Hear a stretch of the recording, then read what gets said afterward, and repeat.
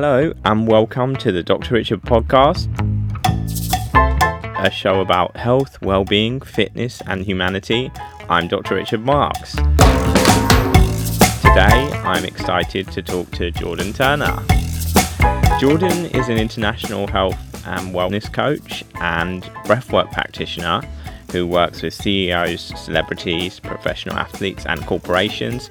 And he's also the partner of one of my patients, Catherine Drysdale. Welcome, Jordan. Thank you so much for having me on. How are you? I'm feeling good today. I'm looking forward to this. Wonderful. Well, first, one thing that I like to ask everybody, what are 3 things that make you smile? What a great question. I love it. 3 things that make me smile. 1, certainly family. And when I say family, within that I mean my wonderful partner. I mean, of course, my nieces, my nephews, my sisters. But I also mean my clients, the broader community. Even sometimes a stranger on the street become part of that family. Anyone who's part of that community, for me, is something that definitely puts a smile on my face. Number 2, this is going to sound like a strange one, but something that makes me smile is the cold. Like, what? Wow. Living in London? Like, surely you're not fed up with the cold. How are you smiling with the cold? Now, for me, when you get caught up in the funk in your mind, like, oh, life's hard, I couldn't possibly smile, life's difficult, and whatever it is, being able to jump in the cold, whether that's an ice bath, a cold shower, whatever it is, it kind of like knocks me out of that funk, that voice in my head, and I feel the afflictions within me begin to like settle down, calm down. My body feels more relaxed, and then a smile is born upon my lips. Almost have no choice but after to have that big, bold smile after the cold. So cold is definitely a big one. That's something that makes me smile. And then number 3, I would say, what we got here? Martial arts. I love martial arts, like different aspects of martial arts. My original background's in boxing, but I love jiu-jitsu, I love Muay Thai. I just love martial arts, whether that's participating in it, adding elements of it into my coaching, whether that's watching a client or watching just in general martial arts. It always makes me smile. And there's always a message, a lesson that I learned from my first ever boxing coach. Shout out to Tony Wright, which whatever used to happen when we were training hard or when we was in the depths of discomfort, he'd always say, smile through it. Yeah. And I always remember that message, that there's always a reason to smile. That's what you got to do when you're having dentistry done as well. Smile through it. Smile through it. I love it. No, it's good because obviously like martial arts has the mental discipline as well as the physical, you know, so that's a really good thing.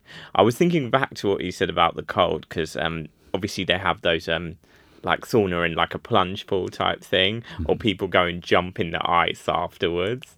And I also watched this thing about people who, you know, do swimming in the sea on Christmas Day or in the Hampstead pond or something like this, you know, and I guess it just makes you feel alive. You know, but have you done cryotherapy as well? Or? Do you know what? I've done cryo once. I've tried it once. And yeah, it was brilliant. But for me, I don't know. I love cryo. Fantastic. But I just love more the water. Yeah, the water, the wild swimming. If I was in, like you were saying about the sea. So there's obviously in London, there's a few options. So you have got Hampstead Ponds. Yeah. But for me, I actually use Hampstead Lido, which is an outdoor swimming pool, which is not quite as nice as it's. Don't get me wrong, it's a lovely spot. But I mean, for me, I love it if it's in nature. It's even better. If it's like a lake or even the sea. But being in London, it's convenient, it's not too far away, it's great, it's lovely facility, lovely community there. So that's one spot where I do it. Or even just at home, cold shower, ice bath, few buckets of ice, throw it in the bath. I just love it. Yeah, it's brilliant. That's brilliant. Yeah, well, I was watching that people in those Hampstead Ponds, they do it all year round, even the summer and the winter. Yeah, and that kind of helps you go into it a lot more because as it starts to get colder, you're getting used to it, and it gets colder and colder and colder. All of a sudden, you find that you're like a couple degrees or at 0 or even minus, and you're all right because you're acclimatized. You'll be surprised how capable we are. Yeah, how capable we are to adjust to the cold. Yeah, and I think, as you said, it kind of like brings you to your senses type thing, you know, and it makes you just feel everything fully. And you have kind of 2 choices. You're either deep within yourself or you're freezing cold. So it forces you deep into that space within you where you forget, you can't think of any of your worries, any of your concerns. You just feel very centered, very much realigned, and you feel energized. And in the moment, present. Presence, exactly that. And then the great thing about it as well is you've also done that thing that's uncomfortable. Yeah. You've teaching your body to deal with a stressful situation, and if you can learn to relax in that stress, that's supposed to be good for you, isn't it? To stress your body. That's exactly, what they say and learning to relax in the stress. And then, for example, if someone's a patient of yours and then they're a bit stressed about it, they're able to be more relaxed into that stressful state. I'm sure you relax them anyway. I'm just winding you up. Yeah, we try. Let's start with your kind of approach to health and fitness coaching. You describe it as true health. What do you mean by that? For me, true health is about encompassing all areas of health. It's not just physical, it's mental, it's emotional. There's that inner connective spiritual aspect to health also. So true health to me is about being truly healthy, not just looking good, which is part of it, but feeling better. Which, yes, we can have the ability to shape and mold our body to however we wish and look however we want, but it's also about how do we feel is most important. And do you think you have struggled with that mental health at certain times, when you go through difficult times, or do you think you're pretty level-headed? No, for me, one of the main reasons why I do what I do and encompass these things together was because fitness for me originally was an outlet. It was a way of me channeling certain emotions and certain things, and I was always looking for different things that could support me with that, whether that was meditation, whether that was breath work, whether that was the cold like I was talking about. And so for me, it's about, I do it from first-hand experience where I know this thing can support this, can help me with not just my physical body. Not only was I getting better at my sport, not only was I getting in shape, I was also feeling better. I was also able to deal with the other challenges that I was facing in my life. So that's why I like bringing it all together. And to me, true health is actually more than just physical training. It's also about having healthy relationships with the people around us, whether that's healthy relationships with our friends, our family, whether that's healthy relationships even with finances, with our business, whatever it is. It's about bringing all those elements in one and realizing that actually there is no separation. There's no separation between the way that we move and the way that we think, the way that we think and the way that we're feeling, the way that we're feeling and the way that we're acting. There's no separation between the two. So how could I separate it? So that's why I bring it together in that more true health, which I call true health aspect, which is a holistic approach to health. Yeah, which I think that's brilliant. I do, a big advocate for gym training, and I do it in the morning because I have my clinic. So it's better for me to do it in the morning before clinic. Otherwise, after I finish, it's not going to happen. But then it just focuses you and makes you feel better, and you kind of, have a smile and you just feel great, and more, as I said, more focused, and it's brilliant. Yeah, we wanted to talk about the breath work. So what is the importance of that, and how do you practice that, and how does it help people, and how does it help you? I like to ask several questions at once. I love it. How long you got? I know. For me, for anyone who's not sure of what breath work is, because some people might be like, well, surely I already know how to breathe, right? And you'd be pretty correct, because if you're listening to this, it means you're alive, so therefore you're doing something right. And therefore you're doing breath work. Sometimes people think breath work means a certain thing. No, there's thousands and thousands of different ways to breathe. And breath work is just any time we choose to take conscious control of that mechanism. We can go a little while without food, we can go a little while without water, but we cannot go long at all without the breath. So the breath is actually the foundation of health, right? And we can shift the breath in certain ways to reduce stress, to get rid of anxiety, to increase energy, to calm our mind, to breathe in a certain manner to increase our ability to perform better or lift more, or whatever it is. There's so many different ways for all kinds of different results people are looking to invoke. For me, breath work is something that is quite literally for everyone. And I think through my practice, through serving the breath, I've quite literally shown that. I've worked with such an array of people, all different ages, all different backgrounds, and even people that were quite resistant, like, oh, I don't need breath work, that's a strange thing to do. And realizing, wow, actually, this isn't just some fad or something extra on my program. This is quite literally the depths of what's needed. And anytime we're doing it, like you said, you train in the morning when you're exercising. Well, exercising itself is breath work. What do I mean by that? Is if you start jogging or you start moving a little bit faster, what happens? Your breathing rate increases. So we're always doing breath work, but just the notion of facilitating it or serving it is about allowing that person to no longer be doing it unconsciously, to do it consciously. So they're now no longer the passenger in their life, that they're in the driver's seat of their own experience.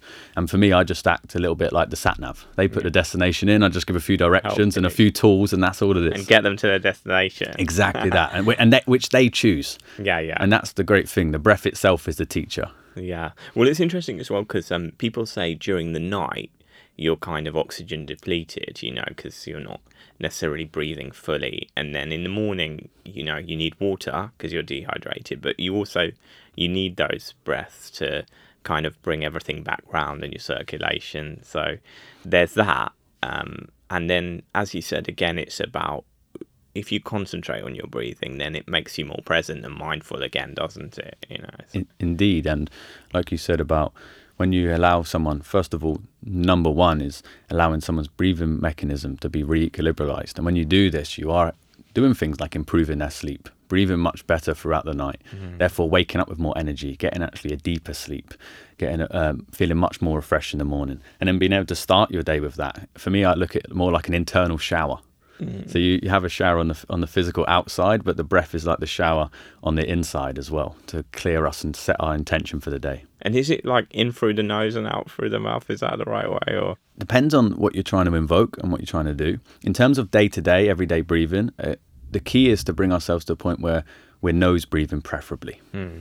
We're trying to nose breathe as much as we can, in through the nose and out through the nose. The nose has a neurotransmitter within it that signals to the body that it's safe and secure. It filters the air. There's so many benefits of breathing through the nose. It also keeps us a lot calmer, a lot more grounded. So mouth breathing, as they say, mouth is for eating, nose is for breathing. Got it. So mouth breathing can be useful in certain acute situations, but in terms of day to day, if we can bring ourselves to be nose breathing and become more mindful of that, it's better. Much That's better. interesting because it also is for dentistry. That's something in dentistry because for the gums. And it kind of, if you're constantly mouth breathing, it can dry out your soft tissues and it can affect your gums in a negative way. Wow, that's a great effect. That was the one thing that was always highlighted to us. Yeah.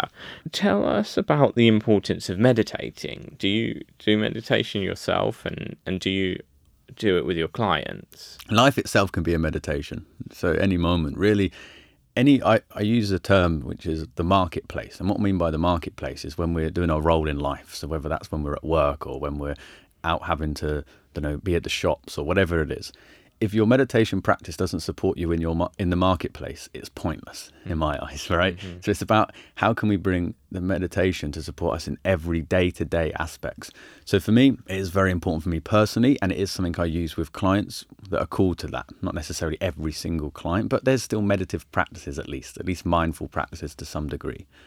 So for me, I meditate upon waking. So as soon as I wake up, I go from my bed straight into sit down and I meditate for an hour first thing in the morning. But that started from a 5-minute practice. So I don't want to put anyone off. Like that started literally just doing 5 minutes.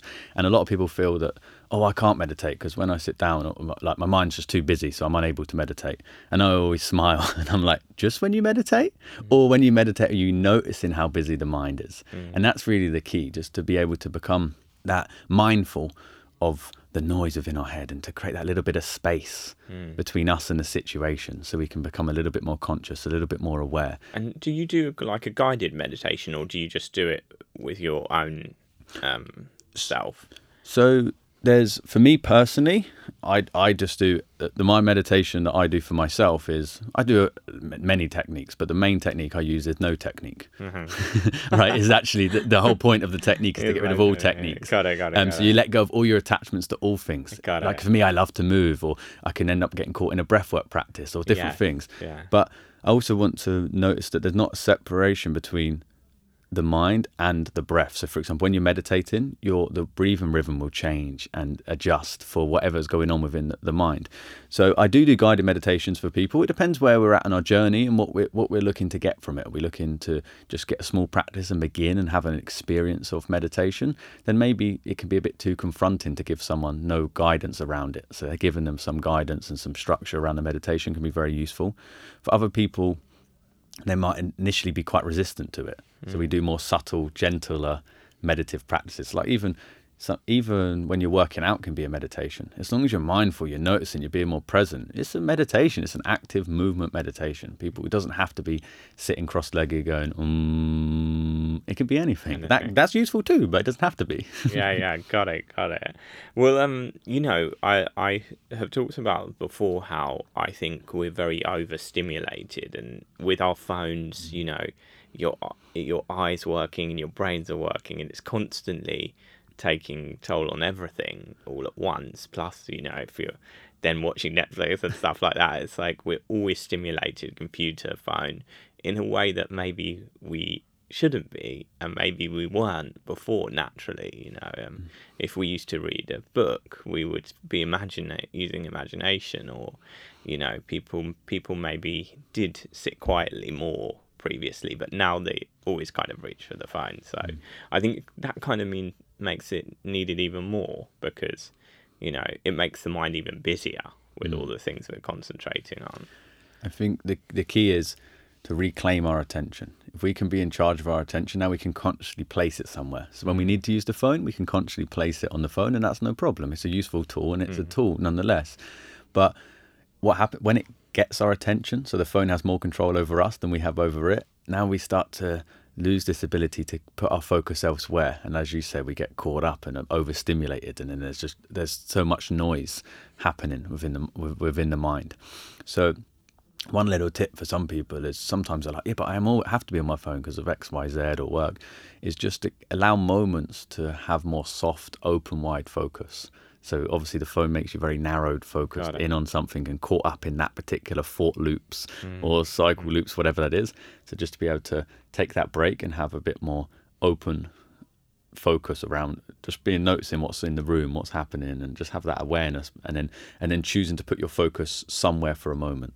So you're almost training that focus and awareness can be very useful for people. Yeah, it's like you said, phones are very important, they're very powerful, but you've got to be in control of it, not the other way around. And someone said to me as well, people used to look up, now they look down, and they're always looking down. And it's like, that's why it is really important, as you said, also to be in nature and kind of appreciate the things around us, so yeah, it's kind of get the balance, isn't it? It's the game is balance, right? Is restoring balance. Often people often go, what's your mission and what's your real thing you want to do? And it's like, for me, it's about trying to be a balance keeper, restore that balance, and not looking at things from a perspective of what we should or shouldn't be doing, what's right and wrong, but just what's best for the individual, what's best for us as a whole.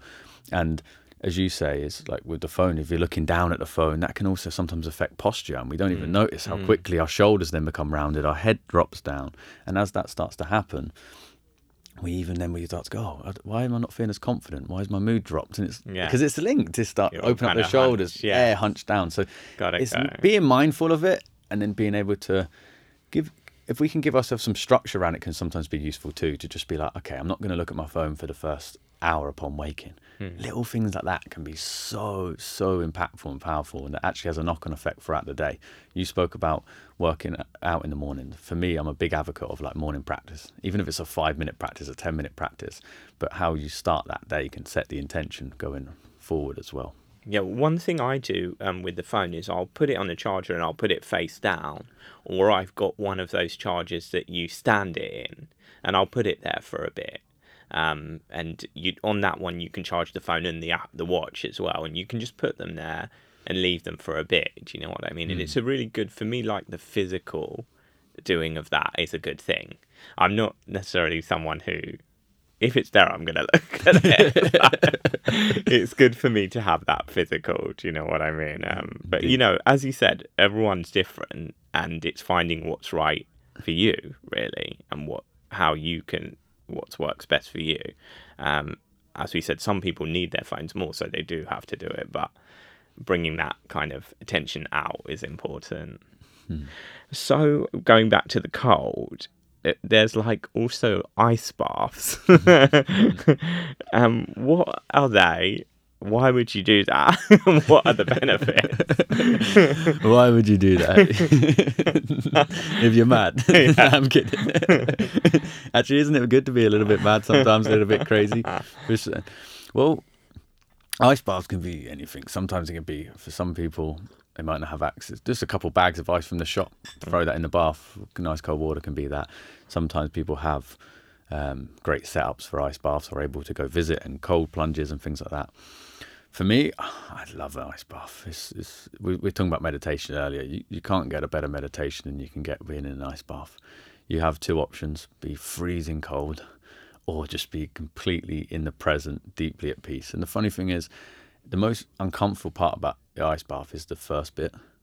Once you go past that, like, a beginner don't need to do it for more than, like, well, first of all, as long as they can get in for the first time. It doesn't really matter. I always suggest try and get in, have an exhale, relax the body. No need to stay in for no more than a minute and a half, 2 minutes the first time, if you can do that long. If you don't, no problem. There's no judgment. You just build up to it slowly. But what you notice is it's actually after about the first minute or so, full relaxation happens. And you're like, wow, I'm witnessing I'm cold. I am freezing, but I feel really good and I can stay here. And ice baths are just a fantastic tool for teaching us to deal with stress. Like, you're putting your body in a stressful environment and you're learning to completely relax into that stress. And the thing about ice baths that I love so much is it also completely gets me out of that monkey mind. You have no choice of this little monkey mind, the little voices that's telling you this, or seeking comfort, or getting caught up in certain patterns. So, we get locked in certain patterns. We're talking about the phone, how we get locked in maybe with the phone. An ice bath teaches you to completely reset that. You just learn to completely reset those patterns.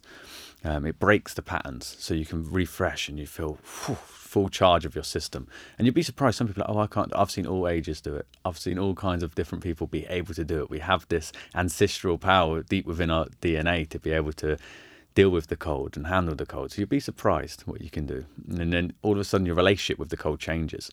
I was someone that I would even go to the point where I said I would hate the cold. I would use this word, and I would be like, oh, just what I would want is the warmth and the sun. And I even remember one time when I was a child, I remember being a goalie in football, and I was so cold that I even ended up crying. And now I'm someone who does ice baths every day. So really anyone can do it. And now when it's winter, it changes my relationship with the seasons. I no longer dread winter. I look forward to it because it means I can do some ice swims or cold swims, or it means that even going outside in a small jacket or even often a t-shirt, and I'm okay. Like, wow. So it has many health benefits. Anybody can even just Google and see how many incredible health benefits it has. But for me personally, I do it more for the internal, emotional, and mental benefits. Yeah, I think the first time I came across something like that was in skiing, and they had in these places they have a Finnish sauna, dry sauna, and then they have a plunge pool, and I had no idea what it was, and people were going through this and doing it, warming themselves up and cooling themselves down, and then I got into trying it, and I thought, yeah, this is quite a good thing to do somehow, and then. Now I would say more like a cold shower than anything.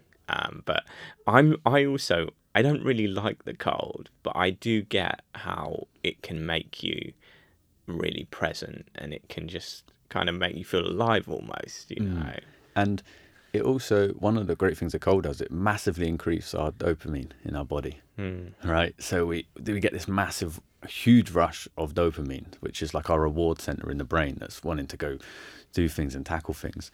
And as you said, you can just start from cold shower. 10 seconds, 15 seconds at the end of your normal shower or at the beginning is a great start. And often we think, I don't like the cold, and I think it's about going beyond what we like and dislike in all areas, not just with cold. Sometimes we go, oh, I like this or I don't like this. But it's actually what's best for us. Mm-hmm. And as you notice, like you said, you don't like the cold, but you did it. Why do you do it? Because you recognised it was best for you. So you're like, oh, this is something I get benefits from. So sometimes we go, oh, I'm not going to do that because I don't like cold. How about, could it potentially benefit you? Ask yourself this question. And if it could, maybe just give it a go. Maybe just commit yourself to stick to it for 7 days or a week. Nothing too crazy. Start small. And then from that, you might be pleasantly surprised. You start to go, oh, you actually might start to like it more. Or you might go, I still don't like the cold, but I love how I feel after. Yeah. And now it's worth it. Just like exercise. I'm sure you don't always like getting up in the morning to exercise, right? I know I certainly don't, and I'm a trainer. Yeah. Sometimes I don't like to do it, but I love what I get from it. So then therefore it's the love that inspires me to do it more so than my preferences of like and dislike. Well, it's interesting that how people want to push themselves. You know, it's something innate maybe in humans, like, you know, this Tough Mudder become very popular, and then CrossFit training, and it's almost like something, as you said, somewhere, spin classes, and people know somewhere that doing something to push yourself is a good thing. You know, we can't quite understand why, but we know how it makes us feel, and then you notice that, you know, that more and more people are doing it, you know. I think a lot of it's about seeing what we're capable of as a human being, reminding ourselves that we're capable of more. Because for me, that's what I love so much, is that ability to be able to push yourself, not from a place of forcing myself, but just from a place of what is possible, what is possible. And learning to find this place of what I like is finding this sweet spot between like effortless effort. So what I mean by that is doing something quite extreme, whether that's an ultra marathon, which I've loved to do in the past, and this type of thing. But at the same point, finding that space within me where I can almost, yes, there's effort and it's challenging, but where I can be almost completely relaxed and centered at the same time. So learning to be able to do way more in a way that's enjoyable. And so sometimes I think, why do we like to push ourselves? We're searching for something, searching for what? Sometimes that feeling that you get from being able to go, wow, I'm not just the limitations that I put on myself. I can do way more than I ever thought I could. And I am more than just my thoughts. I am more than my limitations. There is something within me that I can connect to. And we start to build that relationship with it. I often talk about it, building a relationship with your heart. That's kind of what it is. It's like building a relationship with what inspires you, which is like being in spirit within yourself fully. And when you're in your heart, you're like, wow, the heart can do way more than the mind can do. The mind's quitting before we even start. The mind's going, I can't even bother to even begin. And then the body will eventually break down at some point. But then that heart can go beyond that. You can go beyond the breaking of the mind and the body. And I think that's a big reason why a lot of people do that. And it's a reason why I certainly do it indeed, just to get that connection with my heart, to go, wow, that's what's possible. And the mental resilience of it. And you build up, as you say, you build up that mental resilience. You become much more mentally tough, where you're able to say yes to things, no to things. You're able to go and be more disciplined. And when I say discipline, people are often scared of that word, like it's this really hard military style word. But discipline to me just means to be a disciple. To be a disciple of what? Whatever you choose to be. Some people are a disciple of moaning. They're disciplined at moaning. Some people are disciple to that art. Some people are disciple to their work form or whatever that is. And it's about being, for me, it's about being a disciple of what I love, right? And being a disciple of love. So therefore, doing everything with that passion, with that inspiration behind it. And therefore, discipline becomes something that's actually enjoyable rather than something that I dread. Yeah. Well, it's interesting. Two things from that is, one, for me, dentistry, when I'm doing it, because you have to be in the moment. It takes such concentration, and it's very fine, so detail, you know, and so it really brings you into the moment, because, as I said, you know, everything, it takes very precise, and everything has to be as perfect as possible. So that's one thing with my job, and I think that's a good thing as well with the job. It kind of, you know, it brings you into it, and it kind of also gives you structure and those things, and then you kind of like, the more you can take pride in your work, the better you feel about it, you know. So that's one thing that I find. And then when it comes to sports, me and my family, we like to go skiing, and we ski. And it's interesting how the more you relax and the more you can kind of believe you can do it, the more you can do it. But the stiffer you are, and the more worried you are, the more likely you are to fall. But when you're comfortable and relaxed, you can absorb the bumps and turns and things like that. So you find the best skiing is when you're the most relaxed, you know. So and you're going almost beyond the thoughts, so therefore you're in the flow state. Like, what is the flow? When you're absent of thoughts, when you're present. And like we were saying about your work, I love what you're saying. It's like, whereas you're in a state of service where you're the other person, you're there for the other person. So you're not thinking about you as your character, you're not rich for a moment, even though you were at the beginning. But when you're doing your job, you're like, you can't think about who you are. Absolutely. Because you're in service of them, you care, there's attention. It's really important. And because of that, how great does that feel? That's why there's love and there's passion for it, and you're successful as you are for doing what you do, because that particular attitude in itself. And I think that's something that it's important to remember, actually. Sometimes we think, sometimes people can be like, doing things for others is effort or it's hard work. Actually, it's a blessing, it's a pleasure, and it brings out the best of us in humans. Not only do we get to give something to someone else, so for example, you get to give someone a great smile, right? You also get to receive a great smile by doing that, which is fantastic. So in giving, we're receiving, and in receiving, we're giving, which is fantastic, like balance that happens when we're able to bring ourselves into these states through whatever we do, as you showed, through your profession, or through anyone can do it through their own profession, whatever that is. Mm-hmm. And it's like you said in that is kind of putting someone else's needs first, and also being able to obviously help them feel better about themselves, which I do for dentistry and you do through obviously fitness and the breath work and other things like that, and that's such a reward, isn't it? You know, so I think that's amazing part of both of our jobs, you know, and many other people's job as well. Indeed, and people sometimes get then a little bit frustrated and like, but then what about my needs? What about me? And this is okay, because taking care of ourselves to be the best version of ourselves helps us serve in a bigger capacity.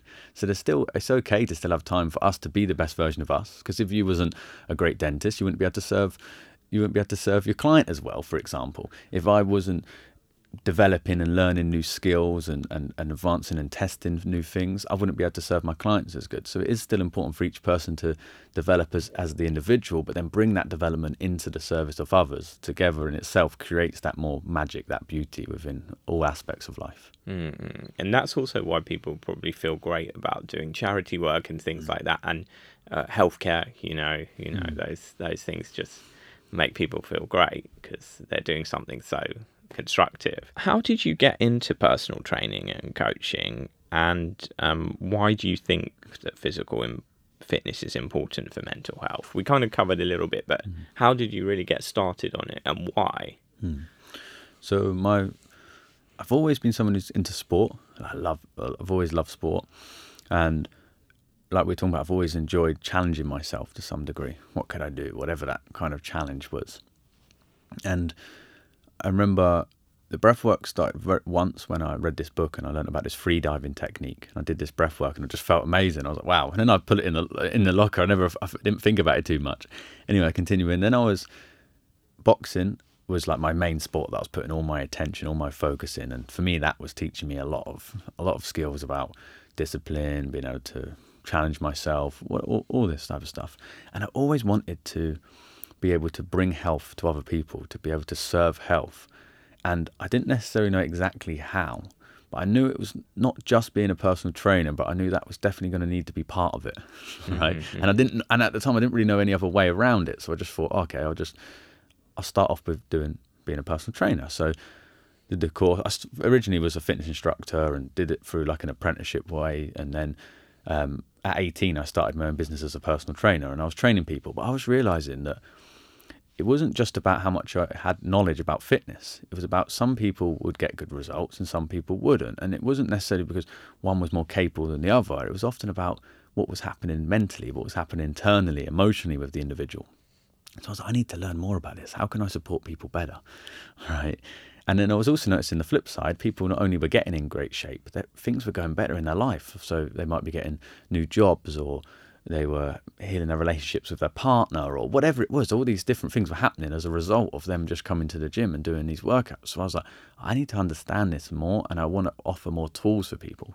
So then I went on a journey of personal discovery through myself, and also then discovering for what can I bring back for clients. So all different areas, you name it. So whether that was different breath work, whether that was going to different workshops, learning about behavioral change, whether that was from a scientific aspect, whether that was from a very spiritual aspect, whatever it was, it didn't matter. It didn't matter for me. It was just what could I learn, and what was useful in everyday life, and what can I bring in for my clients.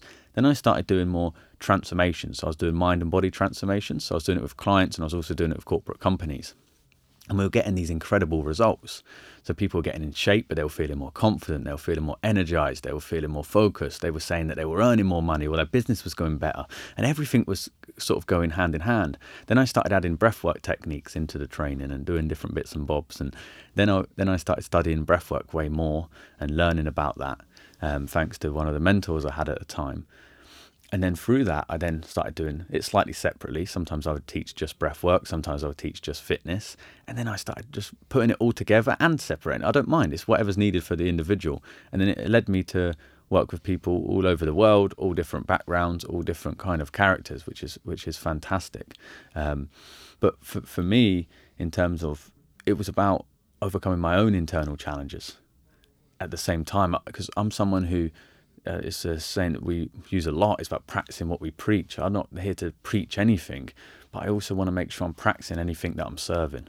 So it's like, I want to be the best version of myself. How can I overcome my limitations, my challenges? What things worked for me, and what truly did work, and what can I truly embody? So I have like a rule of myself where I try to fully embody, whether it's a practice or a state of being, before I serve it in any way, so it feels completely authentic. And if it's not, I'm completely honest about, this might be something I'm still challenged with, but this is useful, whatever it is. I like to be from that space. So yeah, it's been a massive thing for me in terms of, I feel much more calmer, much more relaxed, much more at peace, much more capable to deal with the challenges. Because let's be honest, life can be stressful no matter what you're doing. But now I feel much more equipped to deal with the stress. And that's what I feel with my clients as well. It's like, I'm not there to take away the stresses in their life, but I'm there to support them to be equipped with the tools to manage these stresses better, to manage the challenges better. And then when we have that approach and that outlet, we start to realize within challenge there's opportunity. If we don't go towards the stress comes towards us. So we start to go, wow, now we're in charge. We're the pilot of our own life. We're the CEO of our own system. We start to realize that we're the CEO, and we're also like the plumber, the electrician of our own bodies, which is fantastic. And it gives us this much more and you feel a lot empowerment. better when you feel in control of things. Indeed. And it's like, what is being truly in control? Well, we can't control the outside world, but what can we control? The way that we think, and the way that we feel, and the way that we respond to situations. So that's what true being in control means, is to be able to control what we can truly control, and not try and control things that are uncontrollable, because many things are outside of our control. So learning to be in a state of surrender to that which we can't, and then to be able to be completely active and into the things that we can change. Yeah, and it's like you said about the discipline with, for me, getting up in the morning and training, and just that, people say to show up and be there, make it happen and do your best, and that's the really thing, is putting in. Sometimes you don't feel like it, but when you do it, you always feel better. There's not a time where you think, I wish I hadn't done that. Do you know what I mean? Indeed. And often some people get stuck between those two stages where they're just not quite, they know that they want to be doing something, but they just can't seem to find like the motivation to do so. And what I often say then is like, motivation like showering, you need it daily, right? But it's about, how can I support that person to be inspired to do it? So what do I mean by being inspired? Well, now it's coming from internally, it's coming from within. So we're looking at the reasons why they might not do something. And often it comes down to two things. They either don't value themselves enough to do it, or they don't value it enough. So they don't value the thing that they're doing enough. They don't think it could be useful, or don't think it could support them. For example, meditation, like, meditation, just meditate. Man, I don't need to do that. It's not going to help me. Or sometimes they're like, I know meditation would really, really help me, but really then why is someone not doing it? Because they're not valuing themselves enough. They could go, oh no, it's because I don't have time. Goes back to that value thing. Yes, yeah, got it. It doesn't matter. So how do you build your personal brand, and what do you think your personal brand represents? For me, like I said earlier, for building the brand is like through the heart. Like, can I listen to the heart? Even my original logo, when I used to have a company called Head Turners Training. For now, I just go under the banner of just John Jack Turner, myself, and keep it from that. But I used to have Head Turners Training, and the logo for that was two heads looking at each other, which made a heart, right? And really, it was about dropping out of our heads and into the heart, right? And for me, the brand's about leading from the heart, being as truthful and authentic as I can be. And the purpose of even building it in any way is just to be able to serve on a greater scale. So I build the brand in a way to be able to create win-win scenarios, just to be able to serve bigger. That's kind of how I look at it. And what does the brand represent? That's why I use that term, true health. True health, because health is the most valuable currency we have. So to be able to serve that is a true honor, and I like to get that across with everything that I'm doing. And for me, it's about passion, inspiration, the overcoming of challenges. This is what I try and represent as much as possible. But for me, it's keeping it as authentic as possible. Well, it's interesting with what we do with the smile. I'm always trying to think about not just to fix the teeth and make people smile, but also help people to feel better about themselves and make them smile. So it's like smile in the holistic way is important to us, you know. So and a lot of people, they might not feel confident about their smile, but once we've done it, then they're able to smile, and then just by doing it makes them feel better. So it's kind of something that has a positive knock-on effect, you know. And so that's one thing that we think about in that way. And it's interesting because this is where there's a great synergy between us, in a sense of like, oh, they're two completely different fields. Well, no, because it's like you're supporting someone to have that smile on the outside, which is fantastic, which then leads to a smile on the inside. And my thing's about smiling from the inside out. Yeah. So it's like outside in, inside out, and it goes together. And this is it. This is part of it. This is very much part of it. And it's a big thing, because if someone's conscious about their teeth and they're not allowing themselves to smile as a result of that, well, the body is then not producing the oxytocin, the different chemistry changes that will happen from a smile itself. Because even when we don't feel like smiling itself will change the chemistry within our body. So being able to have the confidence to get a big old grin on your lips, it's really important. So it does serve, and like this is what people to realize as well. Like this is all part of when people think spiritual health. That sounds some woo-woo stuff. Well, dental health is still spiritual health. Why? Yeah. Because it changes the way you feel. It literally does. And it's part of, as we, people talk more about wellness and well-being, and all of these things that we do in terms of fitness and mind, it kind of helps you to deal with what's going on in life. Like, life, as you said, can be difficult, and it may have ups and downs or bumps in the road or turn in the river, but you kind of learn to ride that. And it's about not taking such an upset on each bend or bump, but learning to absorb it and carry on. So those things I think are really important, and that's something that you learn over time, I think.